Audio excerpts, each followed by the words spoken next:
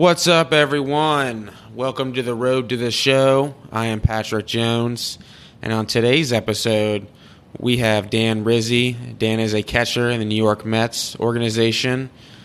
We get into a bunch of different topics, talking Tim Tebow stories, minor league stories, Dan's journey so far from a college walk-on to catching in the minor leagues, and just a whole lot more good stuff. So make sure you guys tune in.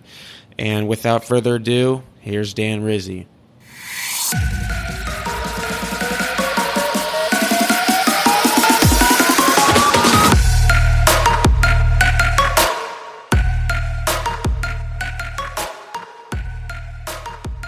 What's up, everybody? Welcome to the Road to the Show.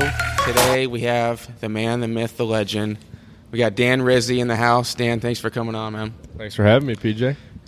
So you went to the golf outing a couple days ago. We had our alumni golf outing. What have you been up to last few weeks since your season's been over with? I've just been kind of trying to relax. You play a 140-game season. You gotta get away from it for a little bit. Give your body time to heal, recover, get your mind right, ready to recuperate. And I'll start back up here probably October 1st. Get back in the gym and getting ready for next season. That's just crazy. 140 games. Do they have you guys do some sort of program, or is it just kind of what to do at this point for lifting and conditioning and things like that? Yeah. Well, they have us on a pretty good schedule the whole time. During the season, they pull back a little bit because you're playing every day. So yeah.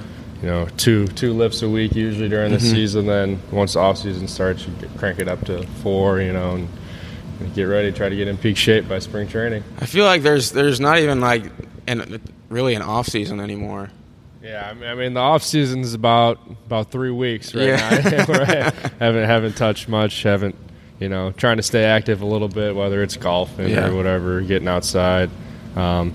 But yeah, it's short, but it's fun, and you gotta dedicate yourself to the game. That's what I kind of like. I like having obviously you, a former teammate, playing pro ball, and then a couple other guys, Bodner and stuff, and all the downtime. I love to look up how you guys are doing, stats and things like that. All the time. So your first year, I remember last year you were in Brooklyn, right, with the Cyclones. Yep, Brooklyn. Right. You started out, you won the Big East here at Xavier, and then you got drafted, went to Brooklyn. What was that transition like from metal to wood? I mean, that happened pretty quickly after the draft. Yeah, it was quick. I'm trying to think of how we got done with our regional at Vanderbilt, and I think I was home for, 4 or 5 days, and then the draft was that weekend. And I got the call on Saturday, and I was all excited. And then he calls me back an hour later. He's like, "Hey, we're gonna ship you out to Brooklyn on Monday. So we'll get you a flight time, we'll get you everything. I'll get you a list of stuff you need to bring, but you'll be out on Monday." And it was quick. It's a different kind of season. It's college, you're practicing and playing every day, but pro ball is you're playing a game every single day. So, it gets a little tougher to work on things during the season, but it's an adjustment. That first season, that short season in Brooklyn, you really kind of figure out how to stay locked in, stay ready, and like you said, the transition from metal to wood took a little getting used to, but by the time the season ends, you get into August, you're used to it by then. Were you at that point? There was a lot of baseball. Were you burnt out at that point? I mean, I know towards the end of the year, at least a lot of guys anyway. I know I was this year. I was like, I don't even want to see a baseball field towards the end of the year. Yeah, you definitely get you love the game, but there's definitely times where you're burned out a little bit, and you're tired. You wake up tired every day, and you gotta try to find a way to keep going. But I mean, that's the fun part too. Watching gives you kind of a new respect for the MLB players. Right. They bring it every day against the best competition, and it's something to strive for sure. Were you surprised at some of the competition? I guess. I mean, I know there is an adjustment. The metal of the wood part. I know some guys say that sometimes the pitching they think is the same, maybe at the lower levels of the minors, but the biggest adjustment is wood. What do you think about the pitching? Was the pitching about the same, or? I'd say pitching. You're facing, for all the college guys, you're facing everybody's Friday guy pretty much every time, and then you're facing their first guy out of the bullpen every time. So the pitching's better. There's really no let-ups. You're not facing a midweek starter sometimes, like a freshman who's never pitched before. You're facing a kid who's throwing 92, 94, whatever. But it was an adjustment, and definitely better competition. It forces you to be locked in at all times. I've heard that from different people who have played affiliated ball that different organizations have like different hitting philosophies and things. And since you were drafted that first year, were they tinkering at all with some of your hitting mechanics, or was it just we'll just see how you do this year? And yeah, that's exactly it. The Mets, the first short season, they kind of let you do your thing. Let you watch you hit, see what you do, and then they kind of spring training in the off season instructs. They kind of say like, oh, maybe do this, maybe do that. But philosophy wise, the Mets are big on just hitting off the fastball, which it's, be aggressive to the fastball, get your pitch, and put a good swing on it. But yeah, different teams. There's definitely different teams that are super aggressive, like early in the count. You mean? Yeah, just all the time. Every guy in the lineup's just swinging out of their shoes. First pitch, whatever. I remember it was the Rockies and the Giants this year that we played. That I think we went through the Rockies lineup one whole time and we threw like 20 pitches to every guy, like 9 guys, 20 pitches, and it's Jeez. Like they're swinging. They're definitely swinging. So that's more of an organization. That's something I didn't even know that. I'm sure a lot of people don't know out there. Is each organization is like they're like telling you guys ahead of time, right? Is that right? What your basically your plan? Yeah, kind of. They have like a general plan. I know the Mets at least have a general plan for like the whole organization, and then it kind of gets individualized each guy. I'm usually more of a patient guy. I like to see a couple pitches, and they're fine with that. Just if I get a fastball early in the count, they won't take an aggressive swing at it, which is good philosophy, which I pretty much do anyway. So yeah, I think it's good. I think it's kind of cool that you're a catcher in the sense that I feel like if you hit a little bit, like that's awesome, but. I mean, wouldn't you say, at least from what I've seen, like a lot of catchers who rise in the minor league system, they're defensive first. I mean, you see exceptions with exactly. Buster Posey and people, your boy Yadier Molina.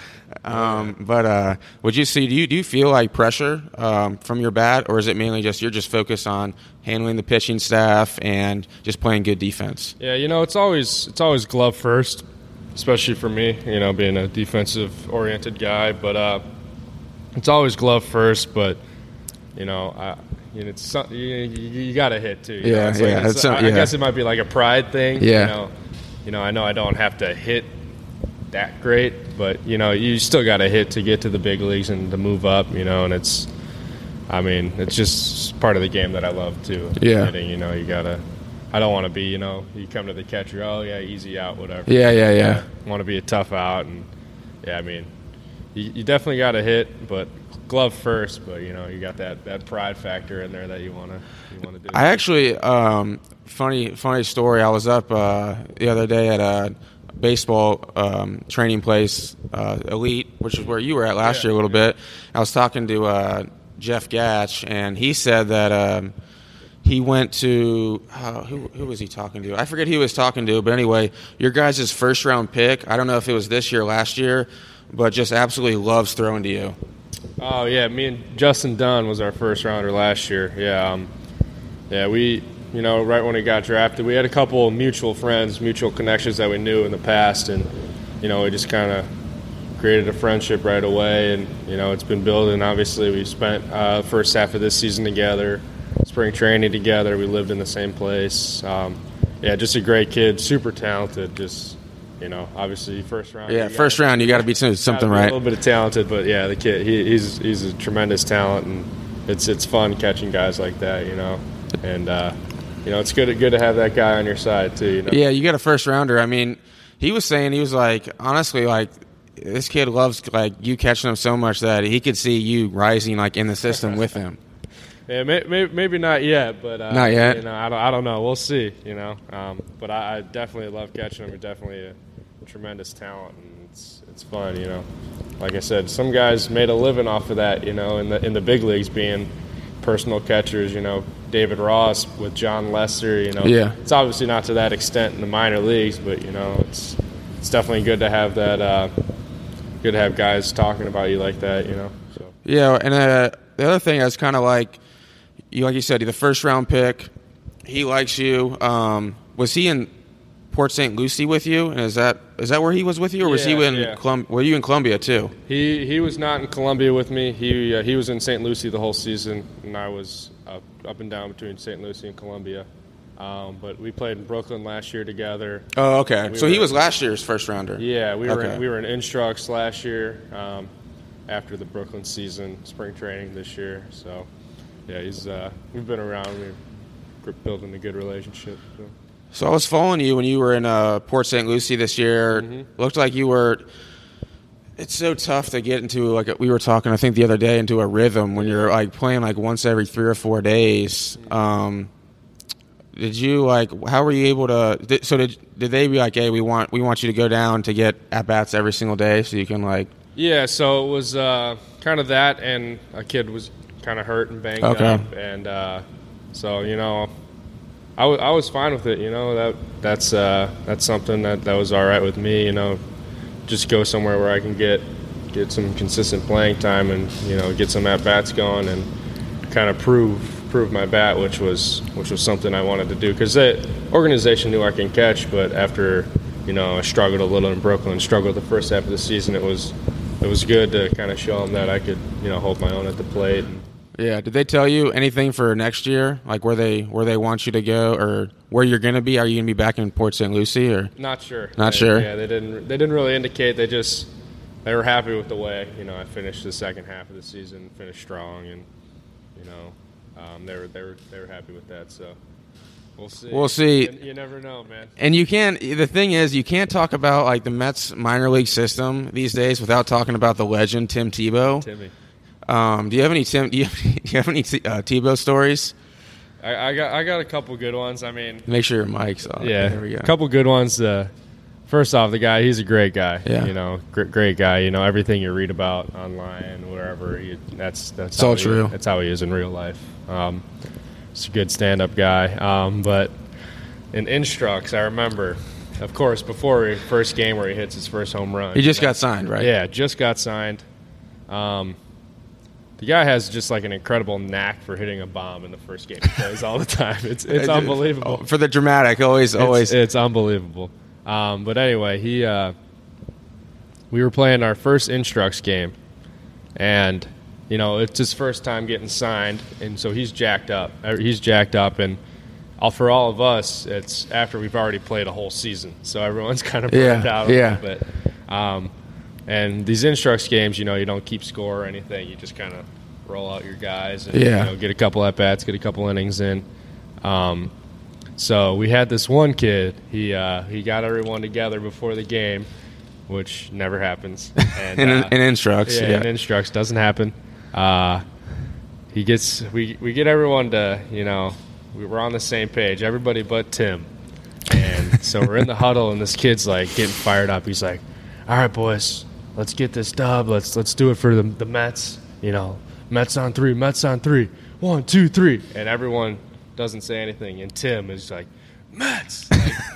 Yells it, and he's like, oh, "Okay." He goes, "I see what you guys. Screw you guys." And it was pretty funny. Kind of ran out in the outfield, and he was laughing. It was pretty funny. That is that kind of weird though that he's like 30 playing with 20-year-olds? Yeah, I mean, it is what it is. It is, yeah. I mean, or is there any like type of like, I don't want to say jealousy, but I mean that he gets to play every single day, no matter what? I don't know. I'm sure there's guys that aren't happy about it, but kind of everyone just kind of keeps to themselves about it. You know? It is what it is. Basically, like just another draft guy. You know? Yeah. You get all these guys in from the new draft every year.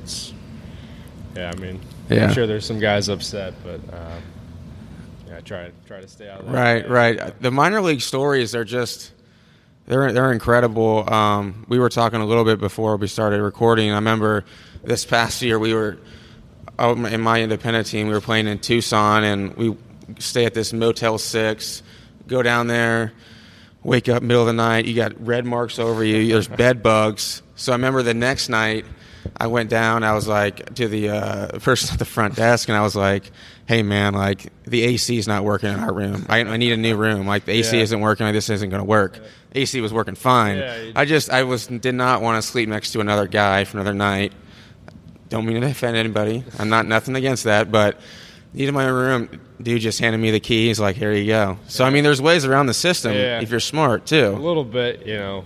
We were staying in Lakeland, Florida, at the Imperial Swan Inn. Oh wow, that sounds really. You know, it was actually with Justin Dunn. We got into our first room, start cranking the AC.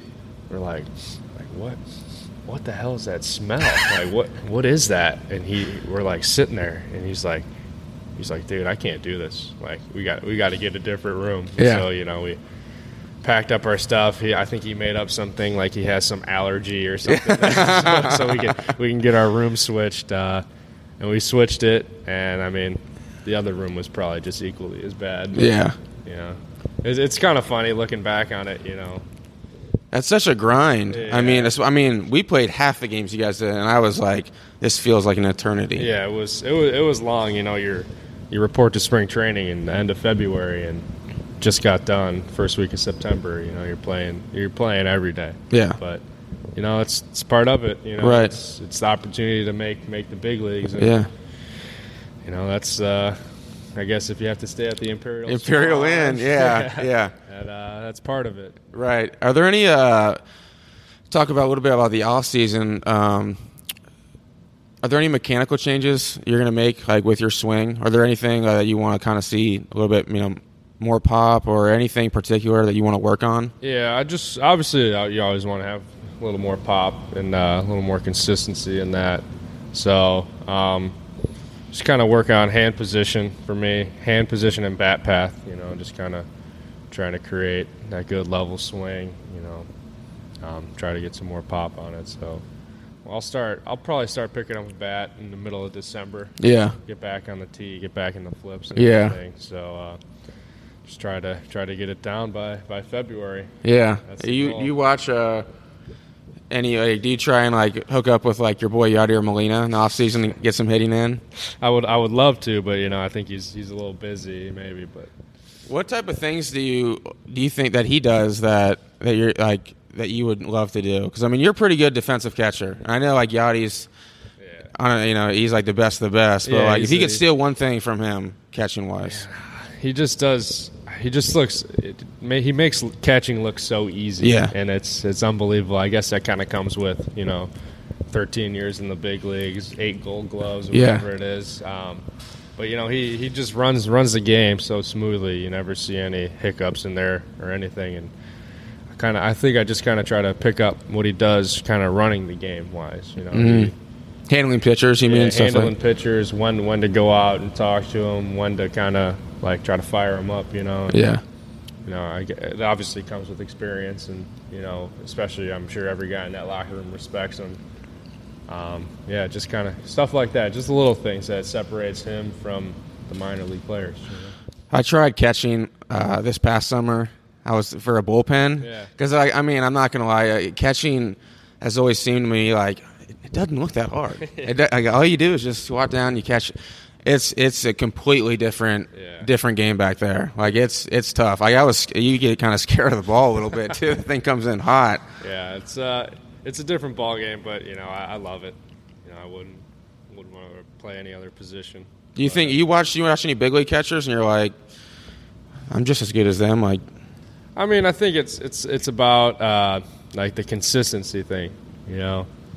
I mean, maybe I have the same talent and, you know, I can throw as good as one guy, receive as good as another guy, but they do it every pitch, every day, and it's just kind of that's what I got to find out, like during this minor league process, how to be like that, how to be consistent every pitch, how to be ready. And what are you saying? Like, you're saying like consistency, or is that more like talking about framing, throwing? Like, because I feel like when I've watched you in the past, you're pretty consistent to me.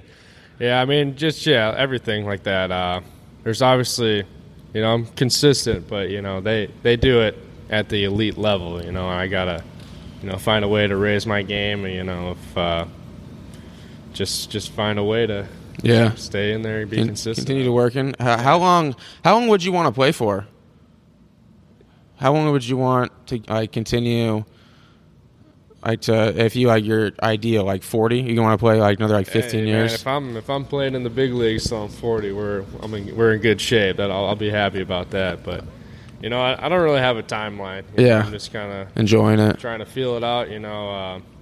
Try not to put too much pressure on myself, which is nearly impossible to do. But it's. Is there anything? I'm kind of glad you brought that up. Is there anything that's when you feeling a little bit of pressure and everything, because you are in the minors and it can be cutthroat? Mm-hmm. Do you use anything to try to get you back on track from a confidence standpoint? Yeah, so I mean, sometimes I just kind of go back and look at old video of me, having success, whether that be in college or anywhere. College summer ball, there's still video on that.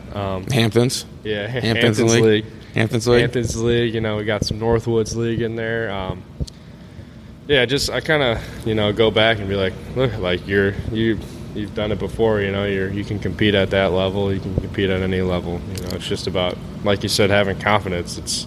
It's tough when you're struggling, and day in and day out the ball looks like a little bullet coming at you. But that's what I kind of do. A lot of people don't know as well as I didn't even know this till later on that you actually walked on. You were a college walk-on, weren't you? Yeah, I walked on my freshman year. They said we don't have any money your freshman year, but we'll have some sophomore year, whatever. And it was all credit to the world to Coach Googans and the staff. He made me feel comfortable about that. I passed up scholarship opportunity elsewhere. To go to Xavier and college walk on to the big leagues. You heard it here first. I hope so. Hope so. We're in the process. We're working. What do you have a goal for next year? Where I want to somehow get to AA. Is that next year? I mean, I think that'd be the ultimate goal right there. Get to AA at some point. Who knows if that's attainable? But I guess it's kind of on me this offseason. Try to do as good as I can, and have a good first half of the season, whatever. So I remember back in college when it'd always be whenever you'd hit a home run. I don't remember why it'd always be a Rizzy bomb, and I think is that because every home run you hit early on would go barely over the wall? Yeah, I remember freshman year. That's what it was. I had a couple one wall scraper. Okay, that's right. Yeah, it was your. Okay, I think my freshman year I had 30 hits, 27 singles, 1 double, 1 triple, 1 home run. I wasn't didn't really have much pop back in those days. But I do remember. I think that was Hayden who started using the hit Rizzy bomb. But then later on, you started. What did you hit your senior year? What made you hit? I think I hit 9. You hit 9 my senior year. That's pretty good for college. Yeah, you think that was just listening to Coach Woods in the weight room? Yeah, he definitely helped out a lot. But I don't know. I just kind of was like, man, I want to hit some home runs. Yeah. Try to be aggressive. Why not?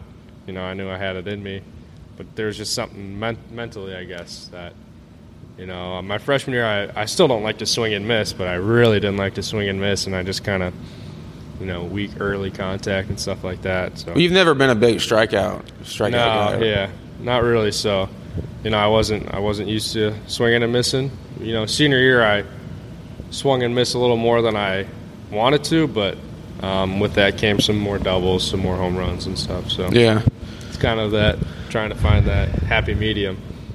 Yeah, we were talking about the banquet earlier. I forget who I was talking with. We were talking about you always have your senior story. Mm-hmm. What was your senior story from college? Man, I can't. trying to think.